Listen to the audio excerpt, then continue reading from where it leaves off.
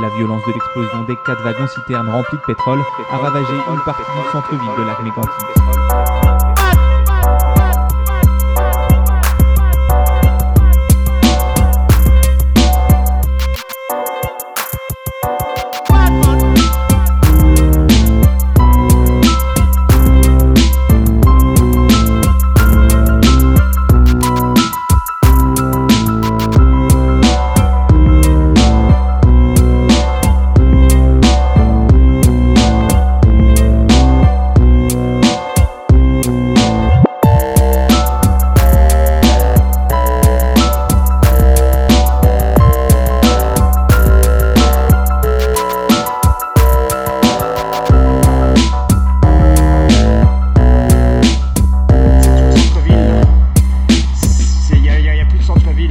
Complètement en feu. J'ai jamais vu ça.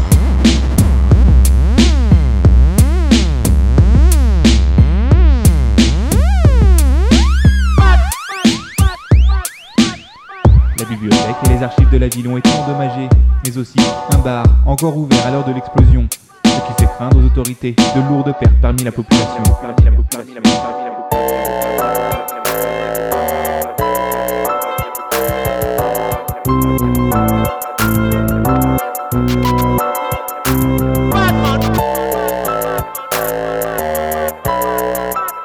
Ça a sauté, il y avait une grosse boule de feu par-dessus le musicafé.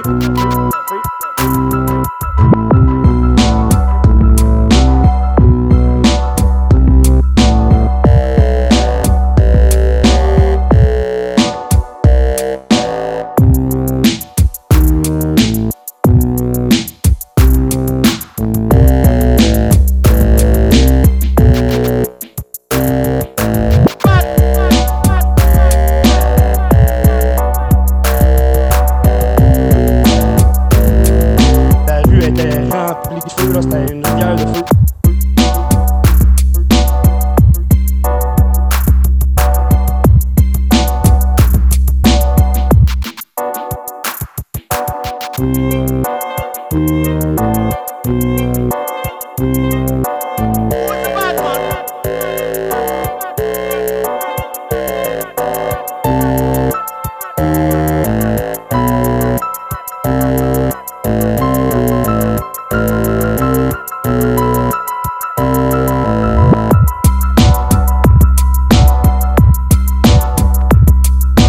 Près d'un jour après l'accident, les pompiers ont encore du mal à venir à bout des flammes.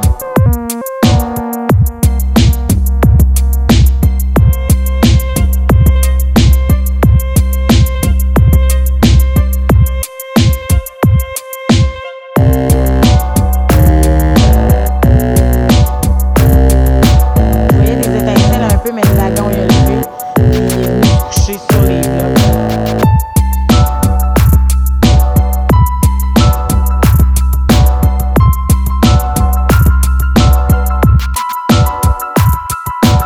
Le convoi était arrêté dans le village voisin de Nantes pour effectuer un changement d'équipe. C'est alors qu'il s'est mis à avancer, alors que les freins étaient actionnés et qu'il n'y avait aucun conducteur à bord.